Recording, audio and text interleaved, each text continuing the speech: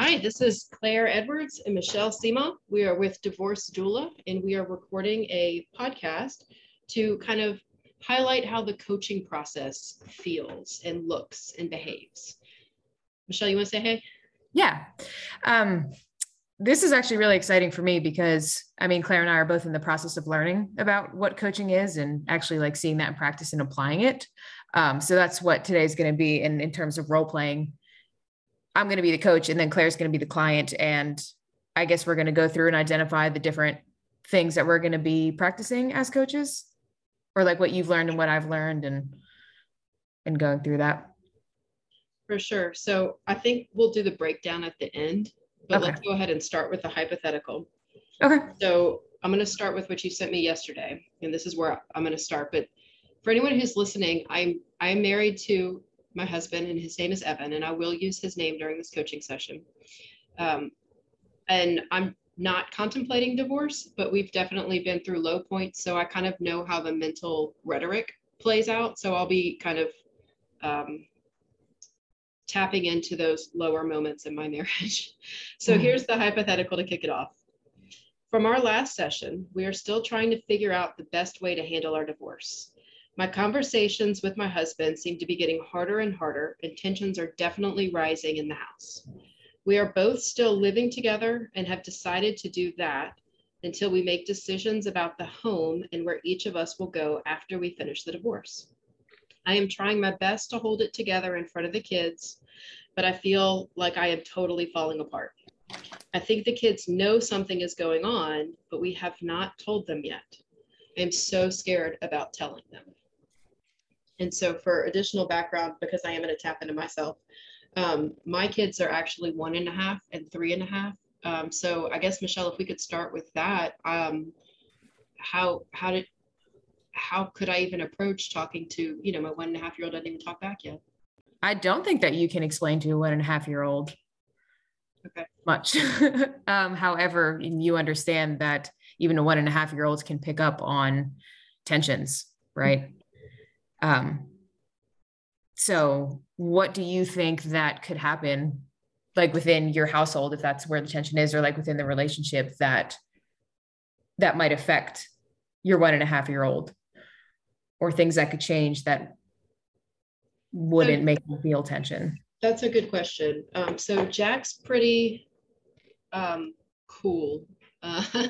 He eats. So I would think that he would probably show us that he can't handle stuff well if he either resists food or stops eating, or if his sleeping patterns change. And so I'll keep monitoring that for Jack. If our tensions get so high that he stops sleeping, then I think that's something that I would need to really act on. If our tensions get so high that he stops eating, that's something I'd have to act on. Yeah. And he's pretty attached to me. So I think I probably should keep encouraging more time with his dad so that, when we eventually split, he's not going to be too out of sorts by always clinging to me. So I definitely want to encourage that for him. Yeah. Well, it sounds like that you're definitely aware of him and how he might pick up and react to tension. Now, my 3.5-year-old is much more emotionally aware than his brother is. Okay. And for the duration of our marriage, since Christopher has started talking, he has been our referee. And I had a friend tell me this over the weekend. He goes, yeah, he's the adjudicator, because you and your husband both like hearing the final word, and y'all don't even care if you're right or he's right, me, myself, or my husband. But y'all need to have that adjudicated for you. And so Christopher fills in that emotional need that both Evan and I have to be adjudicated. And so I think for Evan and me to split, that would kind of throw Christopher's balance off, because he has spent so much time kind of bonding our relationship for us to fill in that need to have that kind of higher authority. And I actually totally recognize that it's really messed up for a 3.5-year-old to bond or fill that need in. But do you have any recommendations, or do you have anywhere that I should look to kind of keep him out of it? Because I don't mind telling him, daddy's going to move to another house or mommy's going to move to another house, but I don't even know how he would handle it, you know? Right.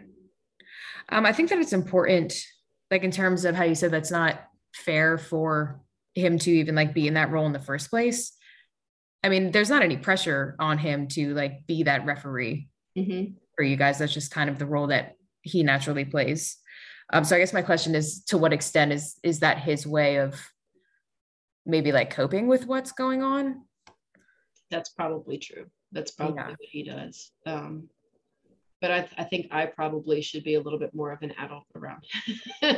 Right. It's just the way his personality is really similar to my husband's, and I really lean into my husband for a lot of adulting. And so the 3.5-year-old fills in that void and reminds me to like clean up the kitchen and do stuff like that. So in building a household for myself, I'm going to really need to not let him engage in being a parent to me. And that'll be a definite goal that I work for. Okay. So on the coaching end, Michelle, if you could hold me accountable to not let that 3.5-year-old be my parent. I'm aware that he's filling that role, and I don't want that for him. Mm-hmm. Yeah, and that's really important to not let them fulfill that role, even if it's intentional or not. I feel like sometimes with splitting up, kids can kind of slip into these roles of, I mean, it might not apply to a 3.5-year-old, but becoming the man of the house, you know, picking up some things that, you know, they shouldn't. And he still can hold you accountable in ways. So like you said, like holds me accountable to clean the kitchen the same way that my dog holds me accountable for waking up every morning. Because if I don't wake up on time, he's not going to get fed on time, you know, so that makes me the better person. Um, but so I have two different avenues that I kind of want to go down. And one is in terms of telling the kids about splitting up and mommy and daddy living in two separate houses. I think that a family therapist or a child therapist, even just a singular conversation with one of those professionals, getting in touch with them. They probably even have brochures on how to tell kids. So I have to outsource you there because I can't give you that advice. But the other thing is you brought up where you can take control of your own behavior in terms of acting like more of the adult around the 3.5-year-old. So I really want to bring awareness to your little circle of control that you have over that. Cool. So first of all, I can alleviate your concern. I do have a therapist appointment for myself and my hypothetically soon to be ex-husband tomorrow morning at 9 a.m. So we will be checking in for that. And it's important to both of us that we co-parent well. So for us to show up at the counselor's office, I think she's a PCL. I don't know. Blue Cross lets her. Blue Cross covers her. So covers her, counts toward our deductible for us to use her Blue Crosses. So what I'm getting at though is yes, check mark on that. And then also in terms of the accountability with the 3-year-old and the control, will you rephrase that question? I kind of got lost on it. I did kind of combine it into one whole question. I think that mainly I was asking, in what ways do you think that you could take control over your own behavior? So you brought that up.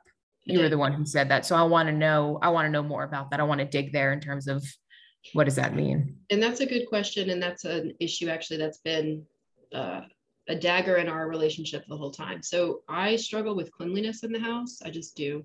I can live pretty sloppily and it doesn't faze me. I mean, once a week I need to change my bed sheets and like wipe off the counters and stuff and do the dishes. But one of the things that has driven my husband and me from each other has been my undesire to clean the dishes every single day.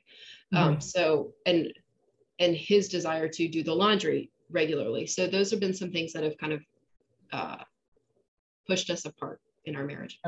And so I think for me to behave more as an adult around the 3-year-old is really to force myself into that routine, because I know, because I've read all the parenting books, that the 3-year-olds need to see the routine. So I probably should start waking up before him so that I can be sure that the kitchen is clean when he wakes up. And I should be sure to, after he falls asleep, make sure that the laundry is folded and ready to go for school the next day. So to show him that I am the adult, I need to just do those little things in my life, the dishes and the laundry.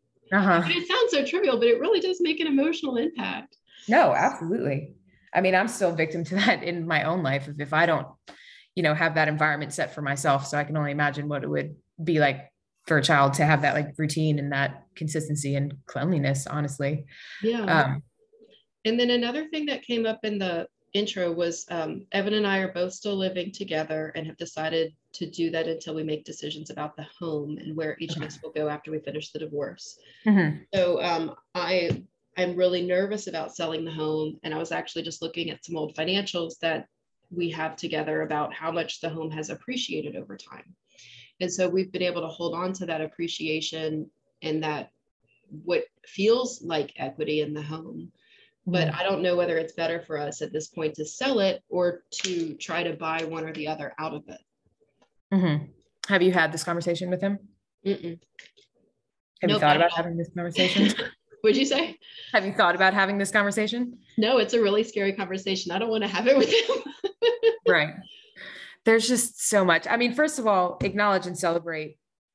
You just moved on so quick from this plan that you made for holding yourself accountable for the kids and being the adult. And you were like, this is a thing I need to do. And then you defined how to be an adult and these like mini steps. So I do want to, before we even end our session, make sure that like by the next time we meet, we can set yourself a goal for that.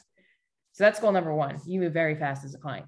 Goal number two is then maybe even begin thinking about having this conversation with Evan about the house and what's going to happen with it. Throw these financials at him. So I just get so much anxiety about the house. And I've talked to all my friends who are going through divorces. And on the one hand, it sounds so wonderful to sell the house and then get the equity from it. But on the other hand, like, would I even be able to finance myself for a mortgage? You know, I'm a small business owner. I don't think I show that much income. And I don't think the banks like when I have only myself to rely on for income. Mm-hmm. So I don't even know if they would or how they would look at my financials. Have you seen that happen? Well, first, are you in touch with a financial professional? No, I probably should talk to a mortgage broker. Yeah. And I haven't even applied for pre-approval yet, but I probably could. Okay. But I should do that, huh? Yeah. So, and I would definitely take those steps. Even before deciding what to do, just talking with those people, because they can probably answer a lot of your questions. I, of course, would recommend writing down your questions before you go into these meetings. I mean, you seem like a very organized and efficient person, but that way you know that you have it in front of you, everything you need to ask, what kind of answers you need, you know, and then when they give you those answers too, we can even make a list of questions around those answers, like what are your concerns there? Well, that gives me a lot of peace of mind. Okay. Yeah. And is that a step you want to take before you take the step of talking with Evan? Like, do you want to, it sounds like you want to figure this out for yourself before having that conversation with him. Am I right in seeing You're that? very right. But now that you say those words out loud, I realize I probably should talk to him to see if he would do the same for himself. Like, for example, if one of us was able to get pre-approved, but the other one wasn't able to, we would want to have this stable housing for the children. Right. So I'll try to engage him, even though our relationship is deteriorating to the point where I don't know if he would even accommodate that in a timely way. Accommodate the conversation or accommodate the task of? Both. So and one of the ways that our marriage has been deteriorating has been, for example, for taxes. Like, it's March 22nd and listen, this is, again, drawing from anxieties about relationships. My anxiety is that he hasn't filed his taxes in a timely manner. So how can I trust that he would try to see if he could refinance the house in a timely manner? So I guess, Michelle, if you could help me set a good, reasonable goal, because I know for me, I want it done tomorrow, but I know for him, he could probably take a whole year. So what is it like a good, I mean, that's a 365-day difference. What's a good, reasonable goal, or how do I even determine that? Interesting question. Well, first, I mean, you can't really control his behavior and his timeline. Mm-hmm. I mean, I guess you could push it, but it already sounds like there's kind of tensions within the household. So creating more of those tensions versus, I mean, just kind of sitting back, you know, Is there anywhere that you could surrender control and like, it would be okay if you did, like, it would be okay if he followed his timeline for the taxes? I guess for the taxes, I'm not so much worried as it is that the taxes are the reason that I don't trust that he would refinance the house. Does that make I sense? see what you're saying. Yeah. Yeah. So if I were to stay in the house and he were to buy his own house or get an apartment, then I think I would be okay with that. But then I'd also be nervous about the entanglement of the mortgage payments and like whether I would owe him money back at the end of the community property settlement. Mhm. So that's the anxiety there. So Okay. that's again why I'm kind of reaching for feedback on what a reasonable timeline is. Yeah. Well, I think that I mean, it's natural because of patterns of behavior to maybe mistrust his timeline because of your example of the taxes. But I think that you can't really set a timeline with him without having that conversation. So maybe if you were to have this conversation about like the house and what are we going to do, and we need to take these steps, if you want to define a timeline for yourself of when you guys should both have this thing done and communicate that to him, and then just kind of see what happens after that.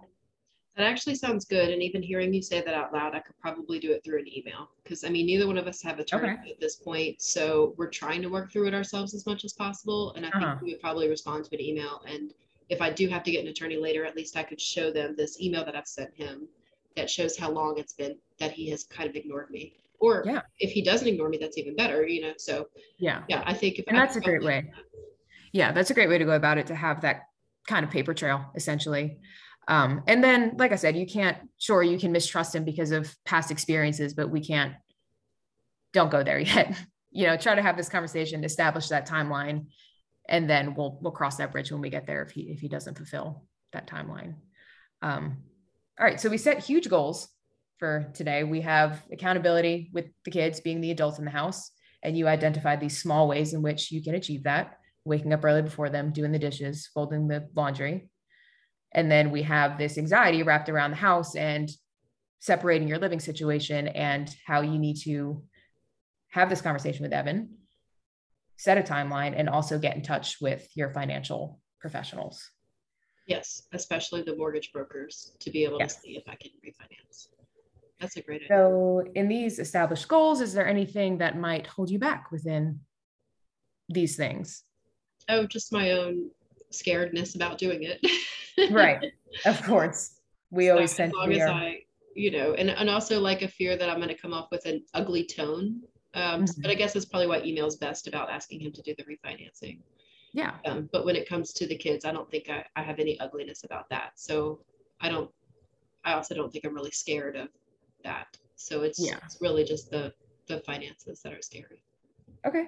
Well, I'm glad that you identified that. And if you want to write this email and have a second pair of eyes go over it in terms of maybe me catching a tone, Sure. and be like, you can delete that sentence or reword it this way, or this is just completely unnecessary. I can do that for you too within the next week. Yeah, that's great.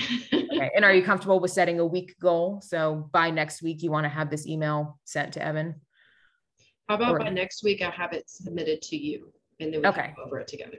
So we'll have a draft by next week and then we'll go over it. Okay. Same time for next week works for you? Yeah, that works for me. Okay. Awesome. Thank you, Claire. You're welcome. So that was our sample coaching call for any of the listeners. And so in my coaching class, I'm told that I'm supposed to gather information, define what matters, identify blocks, establish action steps, encourage, hold accountable. And Michelle did a great job of gathering information, although I was very forthcoming because we had a prompt to start with.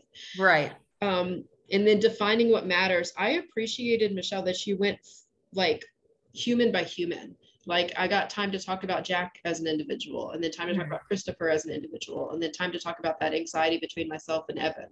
So I appreciated the breathing room between defining all the little things that matter. Okay. And then identifying blocks.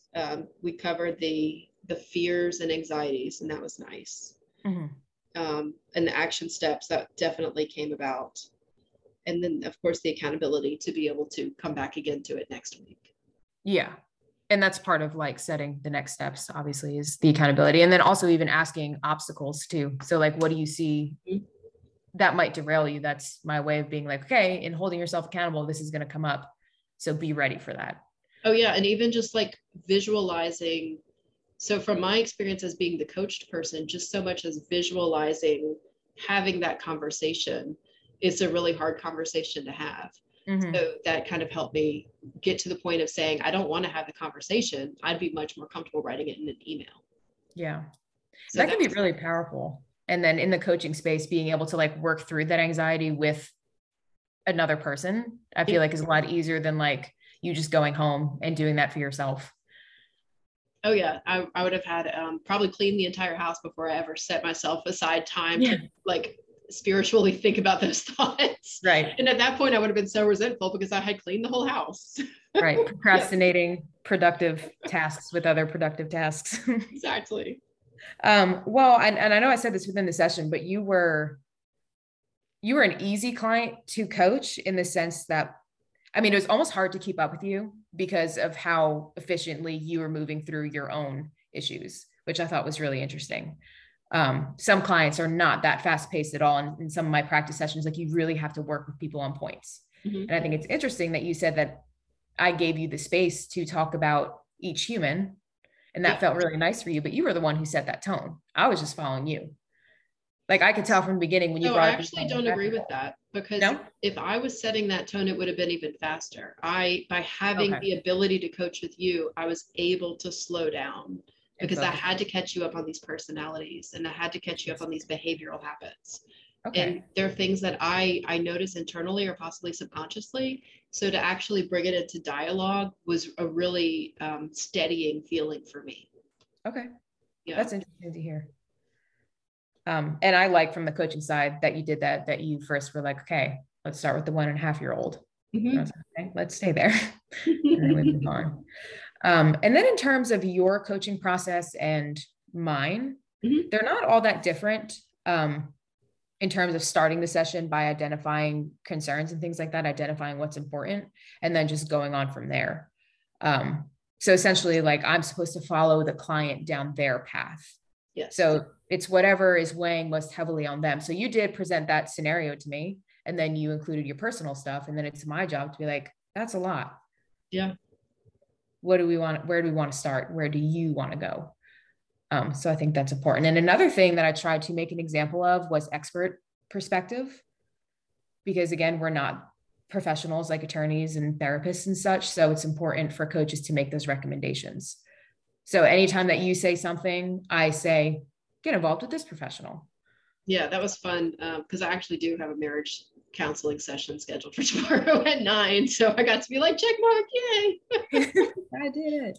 And I would certainly hope that if I were going through a divorce, I would still at least reserve that time for like a co-parenting strategy session. You know, it doesn't have to be married. I'm not at the point that I would be getting a divorce. I don't want to like recover my relationship with this man. I just want to be sure that we are strategizing as co-parents, that we are giving our children like the best possible future. I mean, whether it's resources or attention or whatever it is, we would still need to be on that page together. Yeah. And that's definitely work that they do that I've realized through my training program and talking with people that, I don't know. And that's always the expectation too, of when you get the recommendation to go see a marriage therapist. They're like, well, I don't want to fix my marriage. It's like, well, it's not about fixing your marriage. It's about how to like get through this to the next step. And is that next step divorce? Then, you know, we'll take care of that when we get there. Yeah. And on a personal note, when I see counselors, I always start with like my medical background. So I wonder actually as coaches, if we should get people to start with the last time I saw a therapist was background. Yeah. So that might be helpful too. Yeah. And that might actually be part of our intake packet is mental health background specifically in terms of have you seen a therapist before and what was your experience? So I think that's a really important piece. But that's also what, step 2 or step 3 of the 12-step process? Yeah, it's early on in our sessions, and it would come up early on organically, even if we didn't have that design. It just comes up almost immediately. It's like you need to seek higher help for this. Yeah, you know, higher intervention. So cool. Well, good. Any parting thoughts? That I still can't believe how vulnerable I was doing that. I know, it was kind of fun. Coached, not even pretending, but like genuinely getting in those shoes. I mean, it takes vulnerability as the coach too. And I think that's important for people to know. Yeah. I mean, it takes vulnerability for me. So in addition to our flow of the session standards that I have in my program, there's also flow of the session standards for the coach. So how am I supposed to be present? How am I supposed to be developing trust with you and showing you that I'm focusing on you and listening to you? So that takes vulnerability within myself, because I got my own stuff going on too. Yeah. Right. But I have to sit down with you and listen, and I have to find that focus too. So that was a cool practice for sure. Well, good. Well, I hope that listeners enjoy this podcast. This is the practice coaching session. And Michelle and I are divorce doula. Visit our website at www.letstalkfamilylaw.com. No apostrophe, just Let's Talk Family Law, guys. And I'm an attorney in Louisiana, but I'm also getting trained as a coach. And Michelle, credentials? I have a background in psychology, master's in psychology, and I'm currently going through certified divorce coach training. Awesome. So. And it was a pleasure talking with y'all today. Thank you so much for listening.